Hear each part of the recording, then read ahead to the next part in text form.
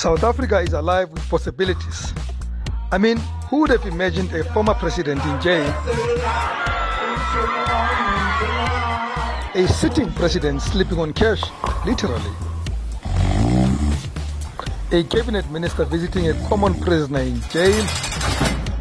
Or even the post office operating even when they have nothing to do. Can you confirm that delivery performances dropped? Welcome to the new Sowetan Live podcast called Taking the Rams by the Horns with me, Rams Mabote. Each week, I will be taking a lighter look at very serious topics that half the time drive you up the wall. This podcast will use humor to take no prisoners, have no holy cows, and cook a whole lot of sacrificial lambs.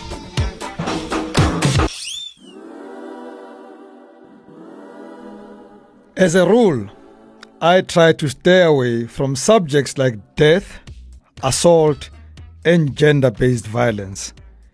These are not subjects to make fun of. Besides, I think it's always a sign of desperation to do so. So if I don't sound funny today, please understand. As a result, I would never have considered Thabo Bester, the so-called Facebook rapist, fit enough to be my content. He's a criminal of despicable acts who should rot in jail. Until he walked out of jail, that is. Note, I did not say escape. There is no way Thabo Bester escaped out of that maximum security prison in Bloemfontein. First, let's recap. Who is Thabo Bester? I know there are many like me who until last week or so had never heard of this man. And I swear I had never heard of this man. Bester was found guilty of raping two women in hotel rooms in 2011 after luring them on social media under the guise of being a model scout. A year later, he was also convicted of raping and murdering his girlfriend, Nomfundo Chulu. So, in short, Bester is a dangerous criminal who, once convicted, should have been treated as an outcast and a dangerous person even by authorities. Except he wasn't. In 2018, 7 years into his life sentence, Bester started running a business in prison. He headed up a multi-million rand scam with a company called 21st Century Media, which he claimed was a subsidiary of 21st Century Fox. Yes, you heard well. This is the same 21st Century Fox that at some point was the fourth largest media and entertainment business in the United States before it was acquired by the Warner Brothers. Well, Bester claimed to own about 12% of it. Not only that, he launched this business in a lavish event in Sandton, Johannesburg, where the who's who of society were in attendance. Bester, this time with an alias Tom Motsepe, personally joins this event via video, purportedly from New York, where he runs the business from. Except he was not. Although he was in the States, it was not in the United States. It was the Free State province, in Mangaung to be specific, and in a prison cell. But to make an even bigger mockery of his guests, he gets them to sing him a happy birthday song because the launch happened to fall on his special day. Happy birthday, dear song. Happy birthday. We hope you're not crying. If what you are hearing is embarrassing, you should see the video. I cannot tell you whether he is laughing out of joy or out of exhilaration of how he's pulling everyone's leg. And they all fell for it, lock, stock, and barrel. Between 2020 and 2022, Bester and his business partner, a Dr. Magudumana, and this is not a doctor, one of those that you get honorary doctorates. This is a doctor, a medic. They go on a spree of acquiring lavish office spaces for rental. Bester, in his element, meets the estate agents via video call from the States, the Free State, that is, Who wouldn't fall for this? A businessman who owns part of a global business based in New York and his partner is a medic offer to rent your properties. That is flattering, right? Only that is all they were doing. Flattering. In other words, or in the words of the Sowetan, by the way, the estate agent was spellbound.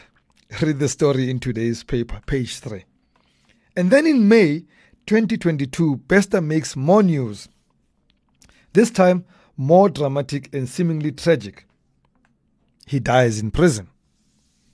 The Department of Correctional Services releases a statement that the murderer and rapist was burned to death in his solitary confinement cell. In a manner of speaking, this was the end of a sorry saga of a despicable human being. And for 10 months, it was. Until 2 weeks ago, Bester was reported alive and was allegedly seen shopping in the city. He was using plastic money. He could be traced, but he was having fun. The Department of Correctional Services would have none of that. It was livid. The man was dead, and it frowned upon people suggesting otherwise. In a statement on March 19 this year, the department said, and I quote, DCS has been inundated with media inquiries on the matter, and we have clearly stated that the investigation is ongoing and there are no new developments.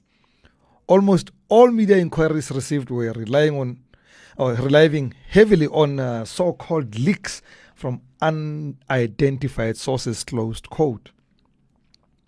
The sources were right. The department was wrong. No, it was lying. And soon, with tail between their legs, Correctional Services, after the expose by independent investigative media group Ground Up, changed tune and admitted Bester was roaming the streets. In fact, the department goes out to conclude an investigation they've been running for 10 months. Suddenly, 3 days after an expose, boom, the investigation is done and they can confirm the man has escaped. This was, by extension, confirmation that the man who died in the fire in prison last year was not the fake media mogul, rapist and murderer. It now also turns out that the dead man did not actually die from the fire. He was dead before the fire. From where I sit, this was a well-orchestrated operation. While in prison, Bester raised millions committing further crime assisted by friends. From the proceeds, several properties were leased, and from there illegal business was conducted. All this was in preparation for the eventual outcome, the escape of Bester. And in May last year, he leisurely walked out of prison. It is not far-fetched that he could have been driven out in a luxury vehicle in full view of prison officials. Now we find ourselves here with a convicted murderer and rapist back in our midst. An unaccounted man burnt to death in prison. A department responsible for prisons lying about what happened. And the police launching yet another manhunt for a man who is reported to be leisurely roaming the streets of Sandton. And yet, in all of this, Dr. Makudumana has not dropped her man. In the words of the social media people, what they call the woke social media people of South Africa, you feel him. You feel him.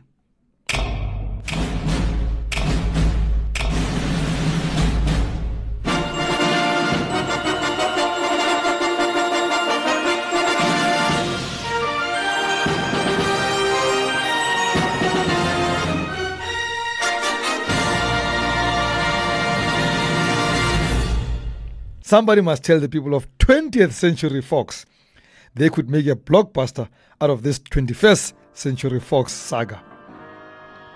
Subscribe to Take in the Rams by the Horns and follow us on Twitter at Rams by the Horns and at Sowetan Live. From me, Rams Mabote, goodbye and God bless.